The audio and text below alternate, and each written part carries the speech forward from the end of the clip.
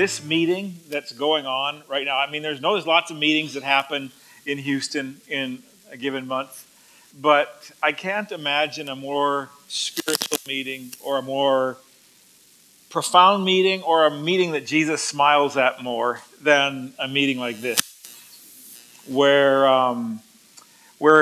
men and women, leaders of his church, are kind of dropping the walls and saying, what is it that we might be able to do together? That if we didn't care who got the credit, how might Jesus get glory? And so Chad and all the leadership who has dreamed this dream and built this organization. I have a weird ear, and these things never stay on. But just way to go. Those of you, it's your first or second time, make it your third and your fourth and fifth.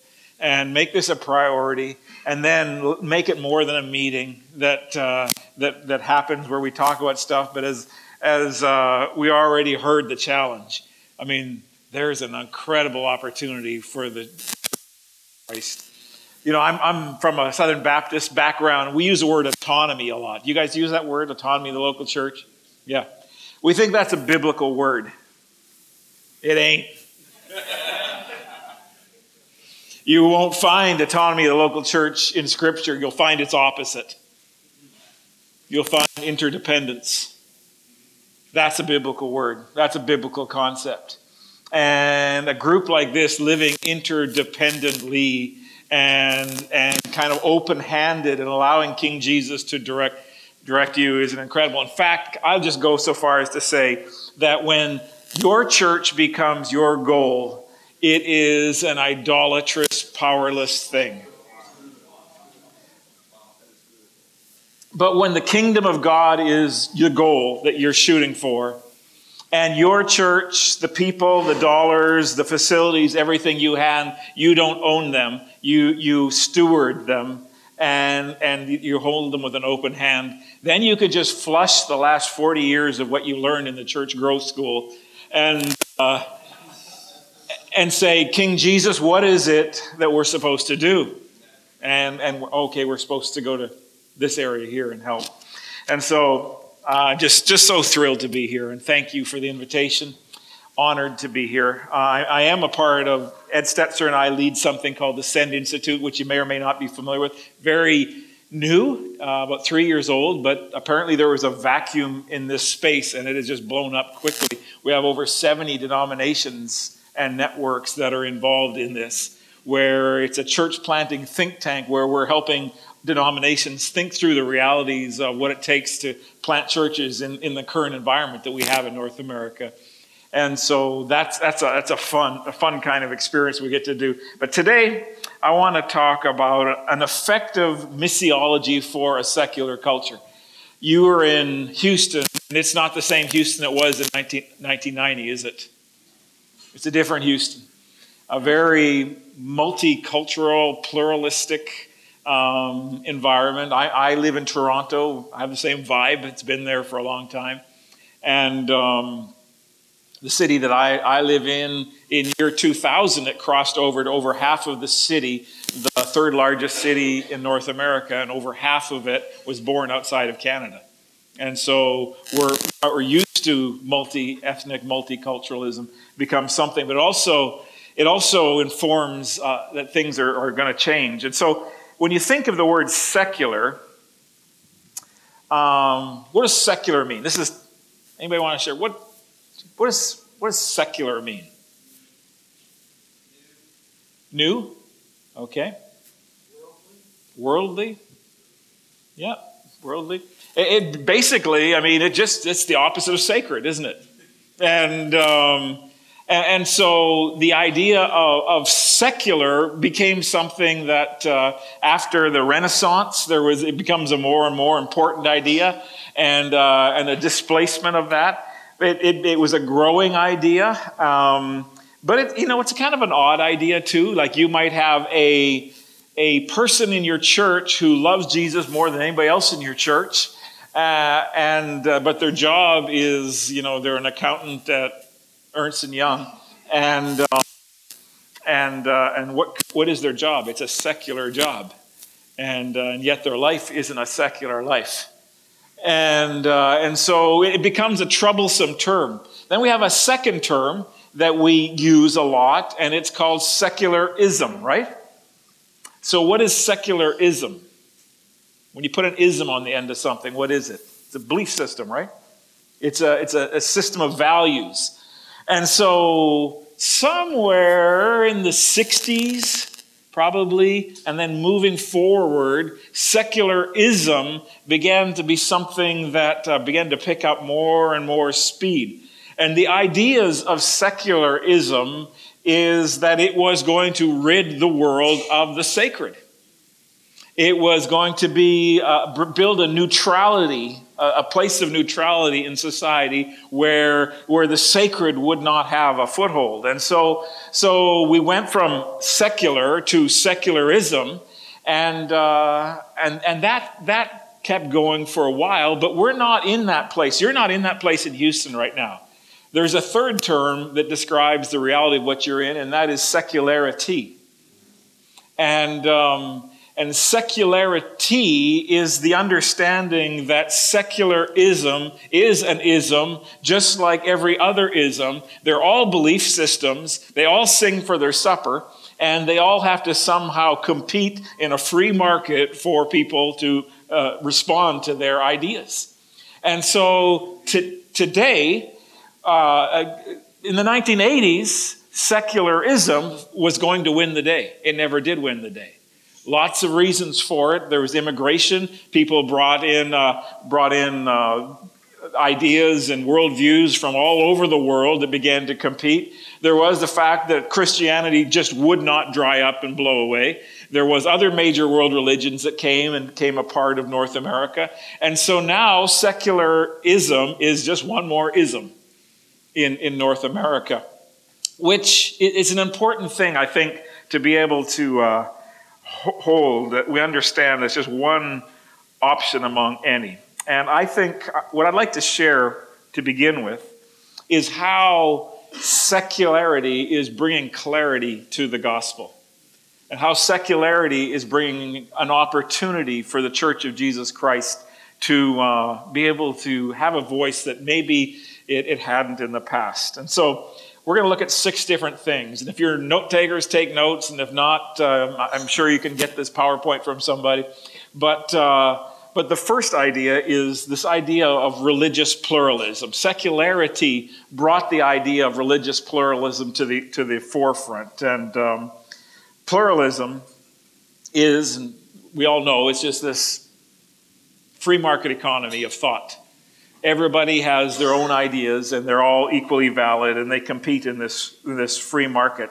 And so, for instance, some of the things that might happen in the future is, and a lot of people are afraid of this, and I'm not sure it's bad or I'm not sure it's good. It's going to change, but there's going to be, if you're reading the tea leaves, if I'm reading the tea leaves, it doesn't take a prophet or the son of a prophet to be able to see how the world is going to change after this election in the USA or the next election, whatever happens. But because of the evangelical sort of giving in to a political idea, it is seen as an enemy by the other idea. And when the tide turns and whoever is in the power next, I think the things that we were hanging on to the most are, I think, if you live by the sword, Jesus says, what happens? And we have chosen to live by the sword. We have chosen to say that we're going to influence the world, and we're going to push Christianity as an ism instead of Christ as what Christ does in our lives and change us. There's going to be something a little bit different that happens. And because of the fact that's how we have chosen to fight the battle, when we lose the next battle, probably a lot of the rights that you've given or gained are not going to be there, I would think. One of them happened in Canada, so I imagine it'll happen here, is charitable giving, charitable rights. For your giving to a church, and you get an automatic tax deduction for that. What we had to do in Canada, what happened is, you know what we had to do? We had to prove that we were charitable as a church. You know what that means? The definition of a charity is you don't exist for your membership. You exist for the community. So the Canadian government made every church prove that they were missional in order to be able to give a tax receipt. Guess how many churches could pass that test? And so when you're just thinking about, when you're living in a pluralistic society where Christianity has to compete with secularism, has to compete with every other ism, there is some changes there.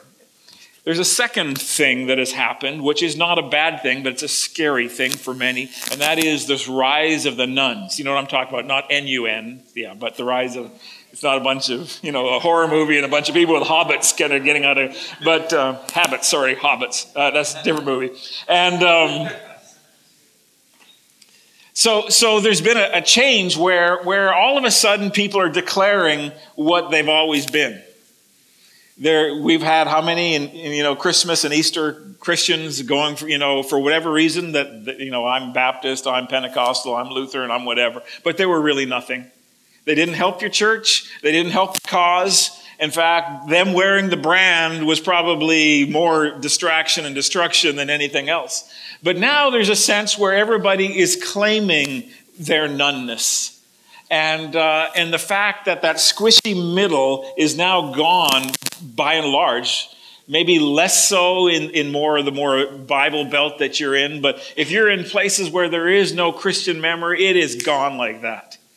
And when that squishy middle is gone and everybody is owning what they are, it actually creates an environment for the gospel to run. Instead of a person nodding their head and saying they believe all the things that they say they believe, but they don't, now they're challenging you. And when they challenge you, guess what happens? You have a conversation. And you have a place for the gospel to intersect in their lives. And so this rise of the nuns is not something I think you need to be worried about. I think it's an opportunity. And then there's a third factor that secularity is helping us, and that is it's a de-Eurocentrism of North America, of America. Used to be, and I was in the last group, we had a great time. And sometimes when I get with a bunch of pastors, I ask this question. And I said, where do we get our idea of church? And most pastors or leaders, it's such an easy question, right? It's like a layup, we get from the Bible. And so then I take the next step and say, okay, think of everything you did last week as a church and make the direct connections between that and Scripture. And there's very few hard lines between the two. Because we didn't get our idea of church from the Bible. We got our idea of church from Europe. And they reformed it. They changed some things. But they reformed a church that was in the middle of Christendom, in the midst of a culture of Christianity, of a veneer of Christianity, and where church was by and large an event. And then we brought that to North America, and we Americanized it, and we changed it. But we didn't get our idea of church from the Bible. We got our idea of church from Europe. And you want to see the future of that church, go to Europe and look at it. I loved what I heard already. God is bringing the nations to Houston to be to be reached for sure by the gospel, but they're bringing the people that have the ability to reach us with the gospel. And I last week I got to be in Thessaloniki, Greece, with 86 nations of church planting teams from around the world. Many of them are starting churches in places where it's illegal to proselytize. And I'm getting to share and be with these groups of people and realizing, listening to stories and realizing what's going on there, that the future of Christianity is not in North America, or at least how we think of Christianity. The future of Christianity in North America is what I'm seeing in Southeast Asia, what I'm seeing in China, what I'm seeing, what you see all over the place, where they have a friend who's a Russian missionary to Canada. Interesting. And he said, Jeff, you know what? If we don't do, I can't do accents. Everyone sounds the same. If we don't do Acts 1:8, he goes, God will do Acts 8:1. There was a great persecution arose. We'll get to that. So there is this Eurocentrizing of North America, and the last church that I planted in Toronto, you know who my sending church was? It was a missionary from Venezuela to Toronto who started Iglesia Bautista. And that was my sponsoring church. And people think that's so weird. And I got to think, that is so awesome. And I think we'll see more and more and more and more of that. That God is bringing all kinds of people to reach where we are. Then there's a fourth factor. And when I look at the age of this group that I'm speaking with, you will resonate with this because you're living it. And that is, there's an increasing disassociation with politics. And the younger the age group that is there, the more disassociation there is with that. The people of my age and older seem to somehow still hang on to think that somehow the political answer is going to be the answer. And the generation that's here is saying, no, the gospel is going to be the only answer. And somehow there has to be this sort of separation and this non-syncretism between patriotism and the American dream and Jesus Christ. And they have to be somehow stripped apart. And so that the gospel of Jesus Christ can run in any kind of way. And so evangelicals as a voting bloc is a soon to be disregarded thing. I think another 10 years it's going to be a thing in history. And secularity is something that is helping it. And then the last, for the fifth idea of how secularity is helping, and we'll get a little bit practical in a bit, but just to get a construct, is that it's uncovering a fragile moral substructure that's resident in the cities, in the communities that you're living. We spent an hour and a half talking about that just a little bit ago. But there's an idea out there that when the average secularized American thinks of church, they have a picture of what it is, and they're not at all attracted to it. They think it's immature in many ways. They think it's self-serving, and they're not sort of naturally moving towards that. And yet there's something going on in their spirit.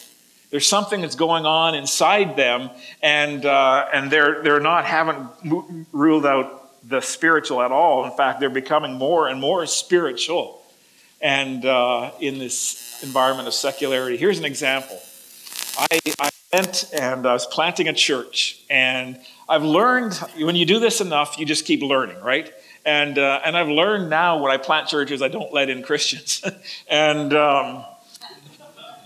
seriously, I don't. And start with a couple, 2 or 3 Christian families, and then shut the door, us 4, no more, praise God, and we just go for lost people at that point. And it's so cool, it's so good. And because they know lost people, and you build a church that looks like the community and thinks like the community, and the gospel just runs quickly. And instead of the ones and the ones and the ones, it's like families and groups and stuff start coming.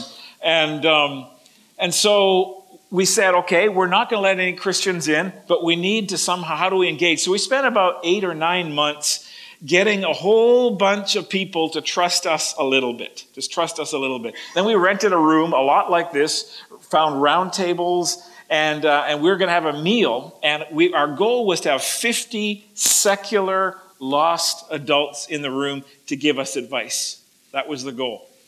And so our 4 families cooked lasagnas, and we invited people to this, and we rented a community center, and we had tables set up for 50. Optimist. Well, we had 60.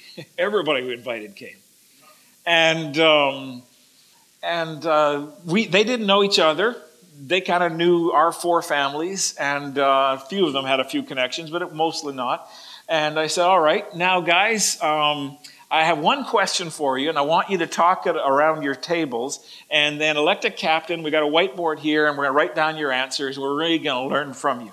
And I said, now again, this is Canada. Two things you don't ever talk about publicly, and that's religion or politics. Okay? I said, describe your ideal spiritual community. What would happen? What wouldn't happen? What would turn you on? What would put you off? What would excite you? What would just nauseate you? Just describe your ideal spiritual community. Of course, these aren't de-church people. These are many generations now in a very secular society that have not had any. Their total experience with church is media.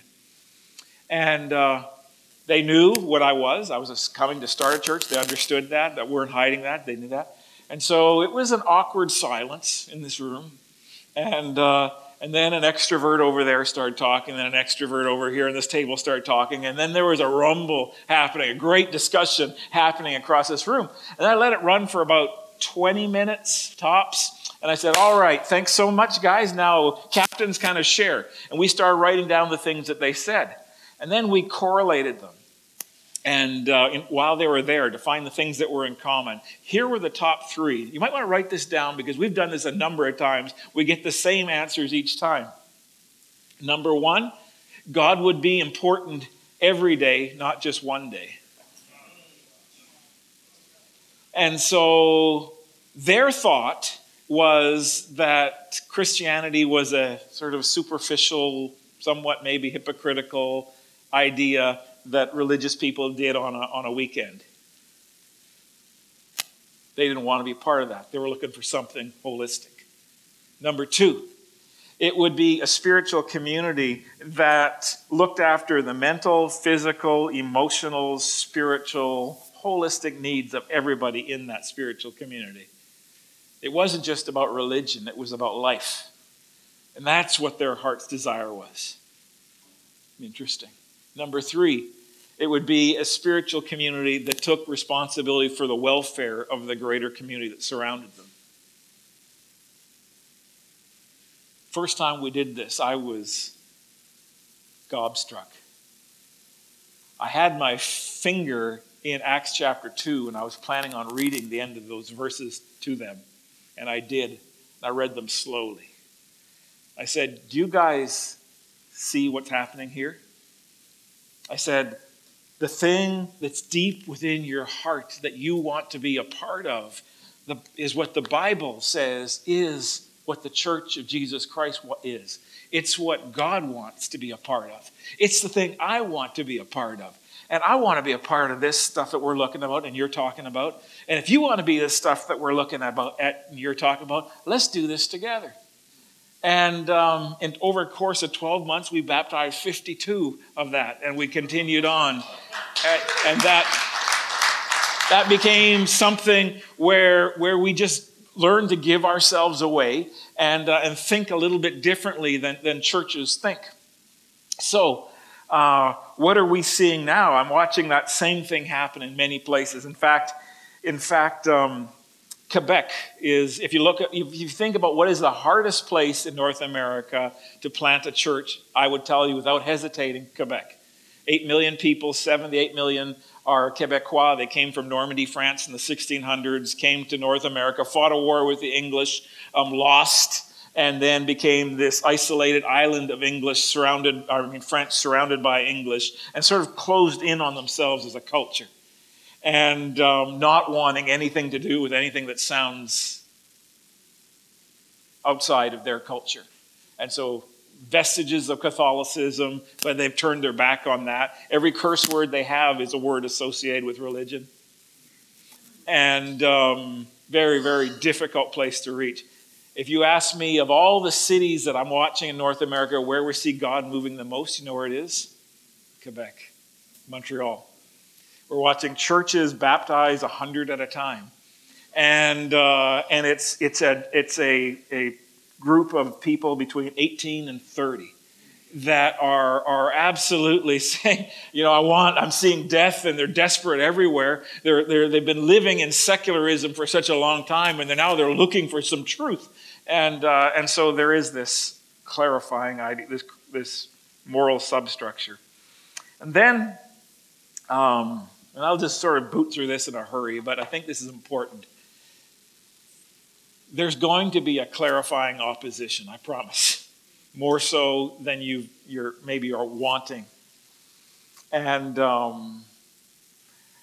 lot of us are going to resist that opposition, and we'd want the way things are. I have some friends that are involved in a church planting movement in Cuba. And when Fidel Castro died, and looks like maybe there might be some new kinds of freedom in Cuba, I asked him, I said, do you want religious freedom in Cuba? And you know what he said? No. I don't want anything like that. I want the conditions exactly like they are right now, because we are seeing a movement of God across Cuba like there are very few places. And in fact, they're so backed up to go to seminary, now you have to actually plant a church as part of your thing before you can go to seminary. We got to bribe our seminary students to go and plant a church.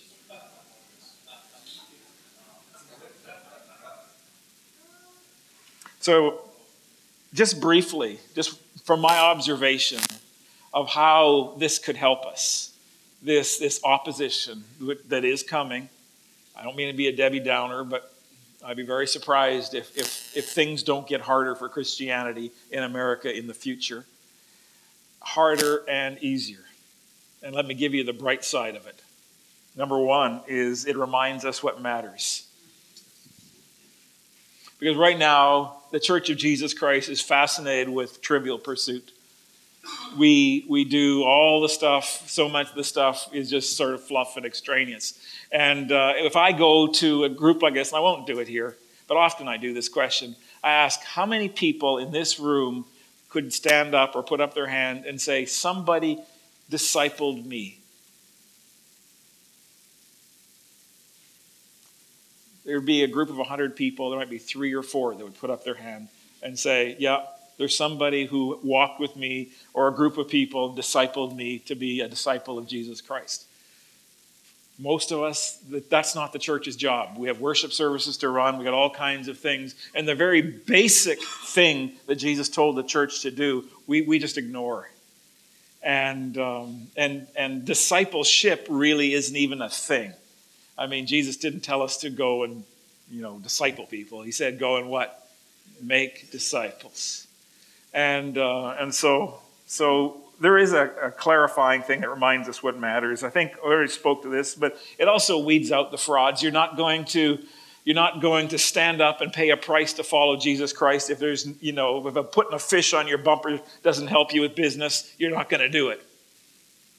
And so the nuns that are part of that are no longer gone. It also raises up prophetic voices, and there's a sense where there's going to be people in this room that are actually trying to figure out the future, and the ideas that kind of brought us to the place where we're actually in a little bit of trouble aren't going to be the voices that help us to the future. And the voices that help us to the future are going to be the ones that are on the margins right now, and who are trying to figure their way out into that. And so that sort of takes us to the next thing, is it actually physically moves the church to the margins. Right now, I'm not going to be unkind, but if I were to talk to church planters in this room and say, give me your strategy, what I would hear 9 times out of 10 is a strategy towards self-sustainability. That's like the thing, that's the goal, self-sustainability. And I wonder if that was the strategy, or that should be the strategy for movement. That we have a picture of a professional job where I have a paycheck and maybe another person who has a paycheck, and we have the people that can pay for it all. I wonder if movement looks a little different than that. I wonder if it has in the past, and I wonder if it will in the future. And so the opposition is going to clarify a lot of things for us, and it's going to move people to the margins, like you see around the world where the gospel is taking off, and you see even who Jesus spent his time in his earthly ministry with. It wasn't the people necessarily that could pay the bills. It was the people on the margins that he began to work with that we oftentimes want to ignore. And we miss, I think, a great blessing of what God wants to do. Opposition enhances the need for genuine discipleship.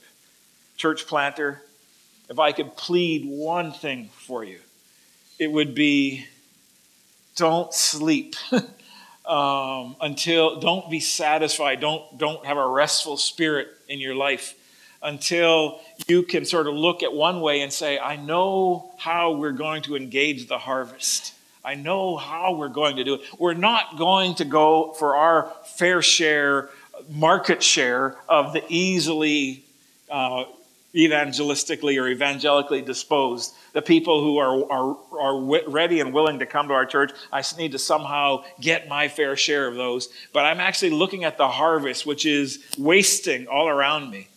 And saying, how do I engage that harvest with the gospel of Jesus Christ? And then develop a church where everything that we're doing, it's not flashy, and I don't have all the programs, and I don't have something for the youth, and I don't necessarily have this, I don't necessarily have that, but I've got a way that I can help that person who goes from spiritually curious to a disciple of Jesus Christ to a multiplying church planting team member.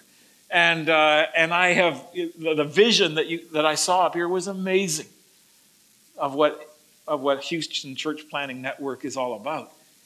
I heard church planting movements in that, and multiplication in that. And if you ask me, do I think North America will see a church planting movement? I'd say no. I really don't. I don't think we have the conditions, the ability here to see a church planting movement happen with diversity, with everything that we have here. I can't find one in the world happening or has happened in the midst of all this kind of cultural diversity. But do I think there can be numerous mini church planting movements that overlap one another and try to figure out how to reach every man, woman, boy, and girl so they get to see, hear, and taste and smell the good news of Jesus Christ? What you guys are doing here is setting it up for that. And so this idea is exactly, I think, where you want to be. So you look at the harvest, you're seeing it waste away. No one going after it. Most churches, their whole plan is how do I get those who will easily come to our church through some kind of an invitation. And you're saying, no, we're going after the harvest. We're taking the harvest. We're discipling them. And then we see, and we had to invent a word for this. Because it wasn't one in our culture. It wasn't one in our, we're going, okay, we have bivocational, right? Bi kind of means divide, bisect, bifurcate means two. And in our work, I just watched that as we fund a church planter over 4 or 5 years, over 50% of them at the end up needing a second job and feeling like a failure because they weren't self-sufficient. Over half of them weren't self-sufficient at the end of funding. What if we thought differently? Co-vocation. Co is Latin, co means with, co-author, co-pilot. Two things joined together for a synergistic idea. And what if churches began to think like they were in the New Testament, that this really wasn't a career path, this was just the way of a disciple.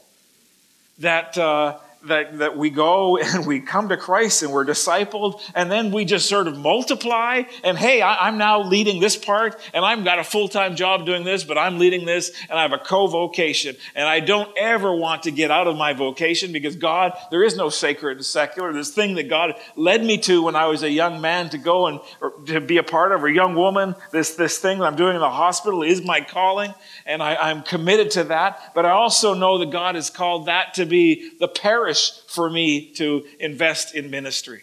And I go and I live in that kind of way. I'm actually doing that right now myself. I'm a co-vocational pastor, and I have a team. No one is paid, and we're doing it so with authority I can say to the people, follow me like I follow Christ. I'm going to be in Houston this week, and I'm going to be somewhere else, but my job is this thing, but this life that we're doing together here is something altogether different, and it all fits together. And so, I don't remember where that was. Oh, so it enhances the need for genuine discipleship. 2 quickies, and I'm speaking to a warm audience on these. Opposition unites believers. It does.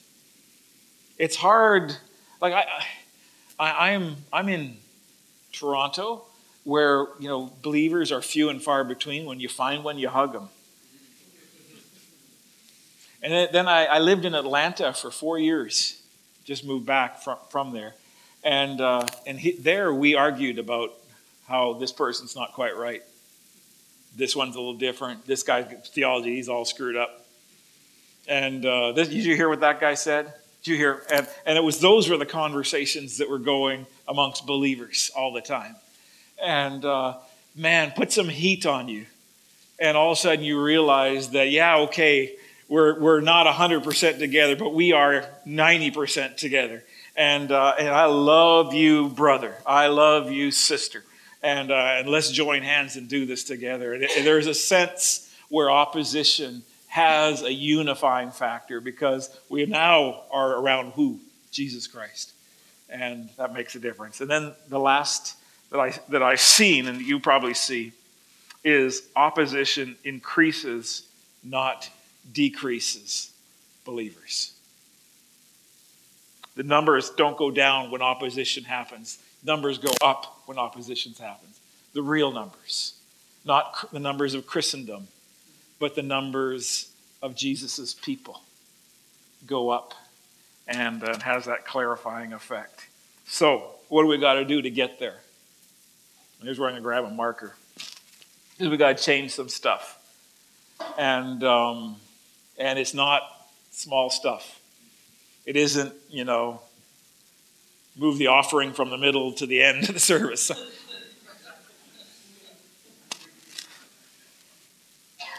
But we've got to update our theology of mission because we've started wrong from the first place. Let me just say, remember how I said we get our idea of church not from the Bible but from Europe? What that has done to us in our concept of church is the idea of church was in the middle of a Christian or Christianized place when the Reformation was going on. They were arguing about ideas within Christianity. It wasn't what was going on in the first century when the church was born, where the church of Jesus Christ was this totally different thing than the culture. And where we are today is far more like the first century than the Reformation. And so we got to think a little more Acts like, a little more first century like as we begin to move. And so we have to update our theology of missions. Now, one of the issues I think that we have, if you can't solve a problem with a Venn chart, you're just not trying, And so we got 3 big: ecclesiology, missiology, Christology. But 3 big ideas. And as I go to oftentimes and a pastor or a church planter, we've been trained, we've been bathed in a culture that starts with ecclesiology.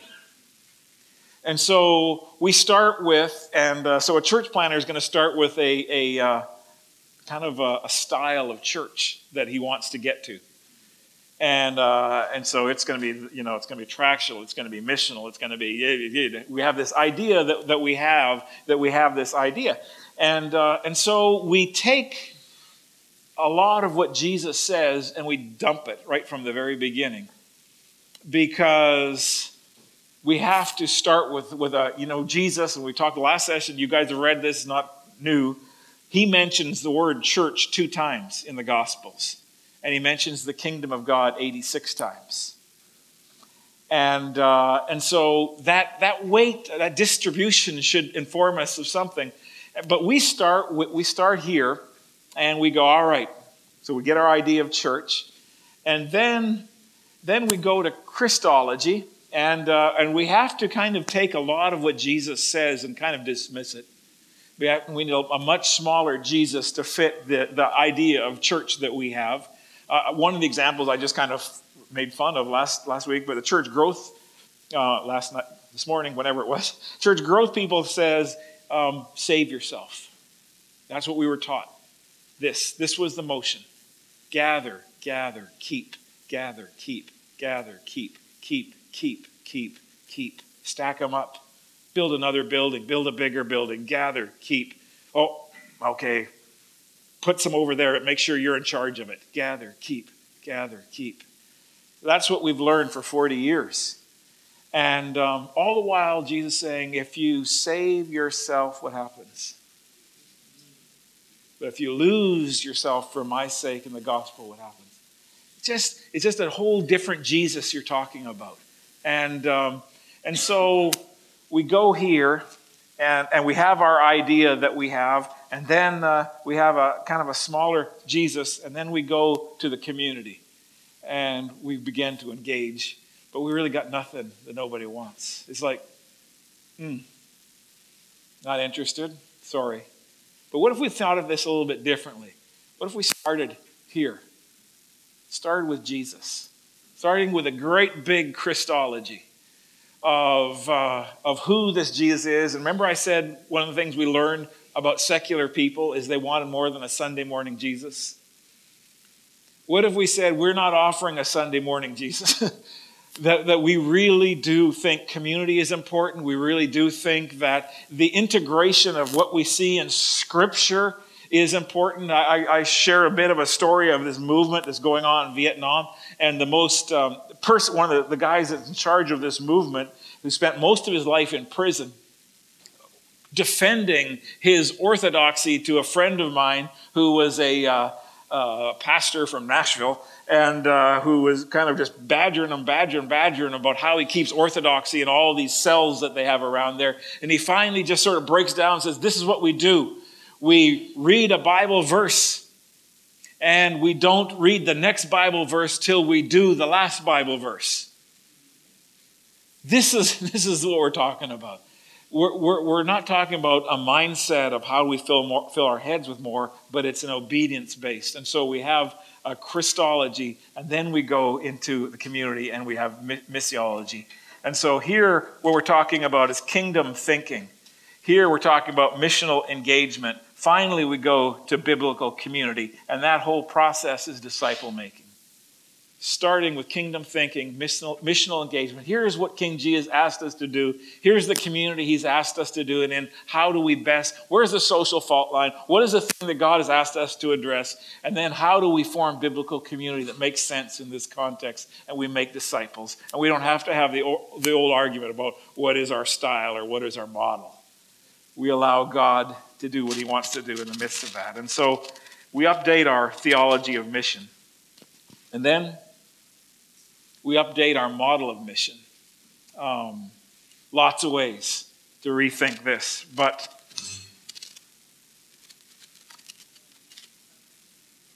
if I were to go to a church planter and say, tell me how you're going to staff this thing, whether it's volunteers or paid or whatever, how are you going to staff it? More times than not, I'm going to hear this. Well, so-and-so is going to lead music. So-and-so is going to lead small groups. So-and-so is going to lead children. So-and-so is going to lead, and we have this idea. And most of what we talk about, or how we're going to staff, is how we're going to do Sunday morning, right? We staff for that Sunday morning idea. I had a guy in 2006 share an idea with me that I'm actually still living out. And you've heard it, and it's not going to be new, but let me just give you as an idea. That Jesus himself, when you look at Ephesians chapter 4, verses 11 and 12, God has given some to be apostles, evangelists, shepherds, or Apostles, prophets, evangelists, shepherds, teachers. And you just make a little idea here, and you go, okay, apostle, prophet, evangelist, shepherd, teacher. One typology, you don't have to go with this one. Apostle, was Jesus an apostle? Let's just think about Jesus. Was he an apostle? As the Father sent me, so I send you. So Jesus was an apostle. Was he a prophet? Yeah, you've heard it say, but let me tell you, I say to you. I mean, he was prophetic. Was he an evangelist? Yeah, he was pretty much an evangelist. How about, was he a shepherd? Good shepherd. Was he a teacher? Huh. So the person of Christ is this, right? So should the body of Christ look like this? Let's think about why we might want to. So normally, here's how it works. The apostle role is, probably a lot of people in this room fit that. Several of you anyway. That you just cannot not see mission.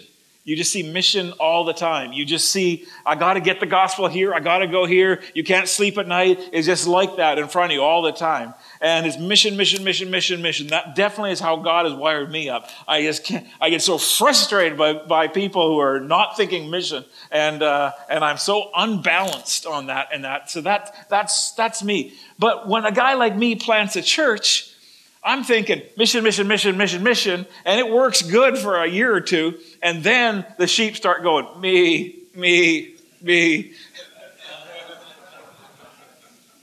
And the only answer I got for them is, come on and limp faster. We got more mission over here. Let's keep moving.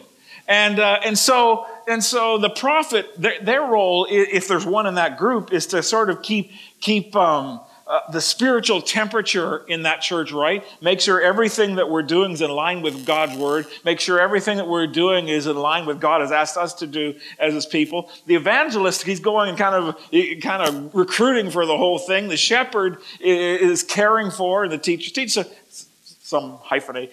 And so all of those together, you see, man, there's a punch. But when there's not that, and churches are planted by guys like me, and we don't value the other ideas, this guy, when he says, I'm done with you, God's called me to another place.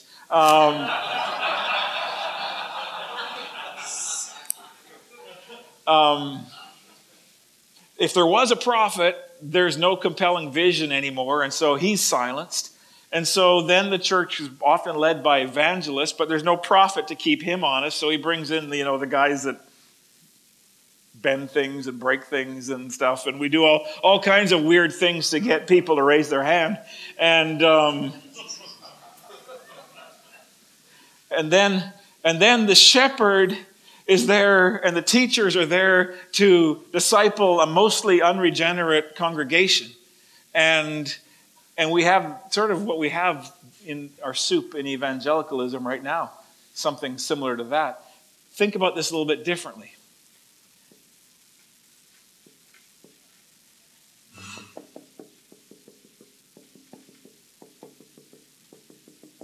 So let's just say the average church in your denomination, whatever it is, I'll use mine, but you just think yours. The average church. How high is the apostolic IQ from 1 to 10? Is it high, low, medium? So I'm of the SBC world, and I'm going to say it's very low. Very low. How high would be the prophetic idea? And I'm not talking charismatic stuff here. I really am talking, what does God's word say, and how is it differentiating with what our culture is saying? Because I'm watching a lot of what we do as a denomination that just sort of locks in with culture. And so how prophetic is the idea? I'd say for mine, pretty low. Evangelistic. Now again, I'm not talking about believes in evangelism, and I'm not talking about preaches evangelistic sermons to Christians. I'm talking about regularly seeing lost people in the harvest coming to faith. How normal is that in your average church, in your average denomination? I'm going to say for us it's low again.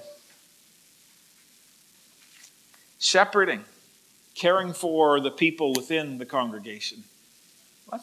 That's for us is a better one. We're much better at shepherding. Because community is still hard when church is an event, it's hard to do good shepherding, but it's still more of a priority than teaching. Well, that's the only thing we do. I mean, we send people to seminary and they're useless except they learn how to teach. And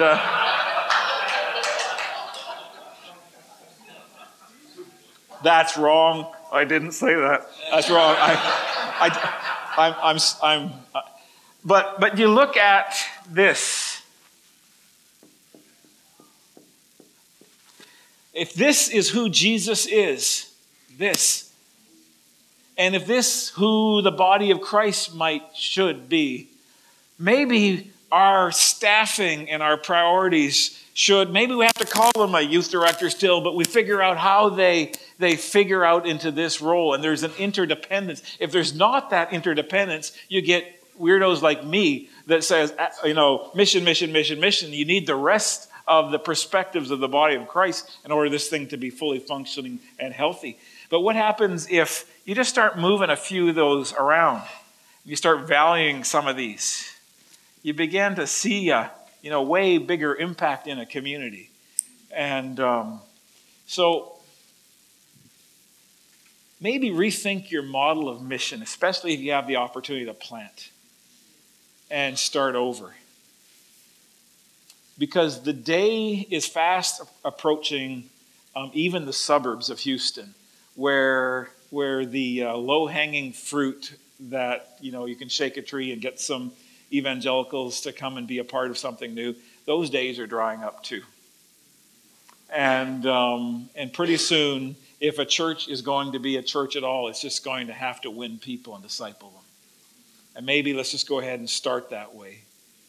And so we're rethinking our model of mission. We're updating our strategies of mission. Third, I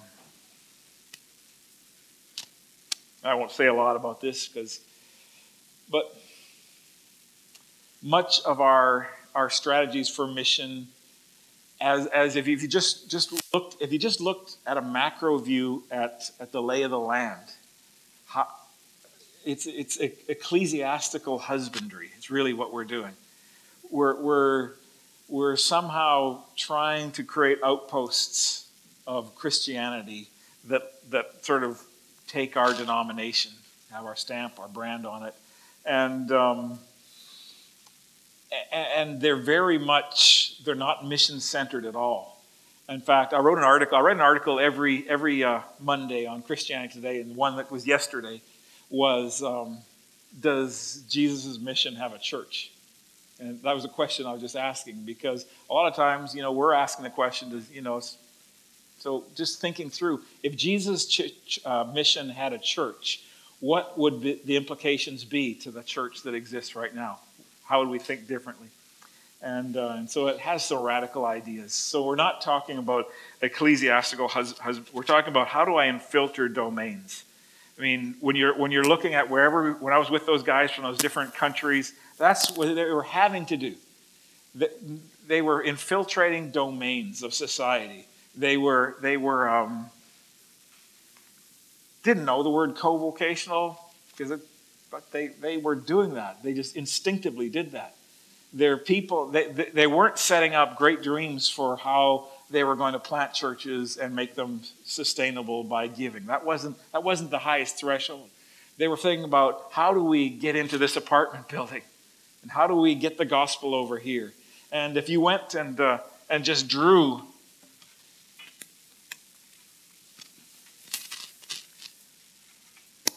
you got a map. I draw circles. I don't know why I did erase three of them. I keep drawing the same thing.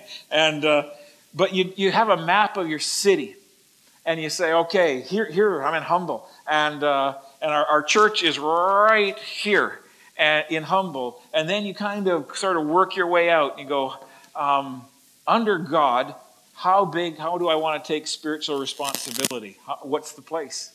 And you say, all right, I want to take 2 miles, whatever the thing is. And so that the vision that you have is worked out. Every man, woman, boy, and girl. And you begin to see in that circle is all kinds of people that would not come to this church. And so how does the gospel get to them? And you take spiritual responsibility for them under God, saying the gospel is going to get to that person. I'm going to figure out how. And then lastly, and I'll just end here because it's a highlight for me to watch it happen here, and that is collaborating for mission. Until that hits the ground, I don't see movement. But, there's something that happens when Jesus becomes the rallying cry for a city. And it's not a branding issue. It's nothing. It's the kingdom of God. How does that happen? And you begin to see this. This is good news, guys, and this isn't common. I can tell you this is not happening in every city in North America. It's a rarity what's going on here. And take it as a blessing. And then my encouragement for you would be keep finding more gears. You've got a baseline now. Keep finding more gears. How do we collaborate? How do we make it a cultural expectation that when we plant a church in this neighborhood, that we're going to be connected to that church that we plant, but we're going to connect that church planter and make sure that he is organically connected with the other ones that are going on there. And one of the things I got to do is I went to our trustees at the North American Mission Board for the idea of the Send Institute. And I gave 8 paradigm shifts that I've had in my thinking and that have sort of brought me to the leadership that I sort of put into the Send network. And I gave them. I said, boom, boom, boom, boom, boom, boom. These were all big things, and they're now integrated into the thinking of what we're doing. Then I went and gave the source of them, each one of them. I said, do you know what's in common with those? I said, not one of them are from the SBC. All of this I got from other places. And so if we are going to sort of become insular and drink our own bathwater from here on out, it's not a healthy future for us. But if we're willing to sort of engage and collaborate with other groups and denominations in North America, I think it could be a healthy future because we're going to learn stuff that we're going to need to learn for our future that other people are figuring out. And they voted unanimously to fund something called the Send Institute, which is bringing all 70 different denominations together. So, I mean, in the SBC world, that's parting the sea right there. And, yeah. So, thank you, guys. It's not a dark day ahead of us. It's a different day. And it's not probably a day that the generation before you is going to appreciate or understand. But it's a day that you guys have. And you can complain about it and listen to the negative voices. Or you can say, this opportunity that secularity has brought to us right now is the perfect opportunity for the gospel to run like it was intended. It wasn't intended to ever form a religion, a dominant religion, any kind of religion. It was intended to bring disconnected people from their Father to their Father. And we're in that day. So can I pray with you?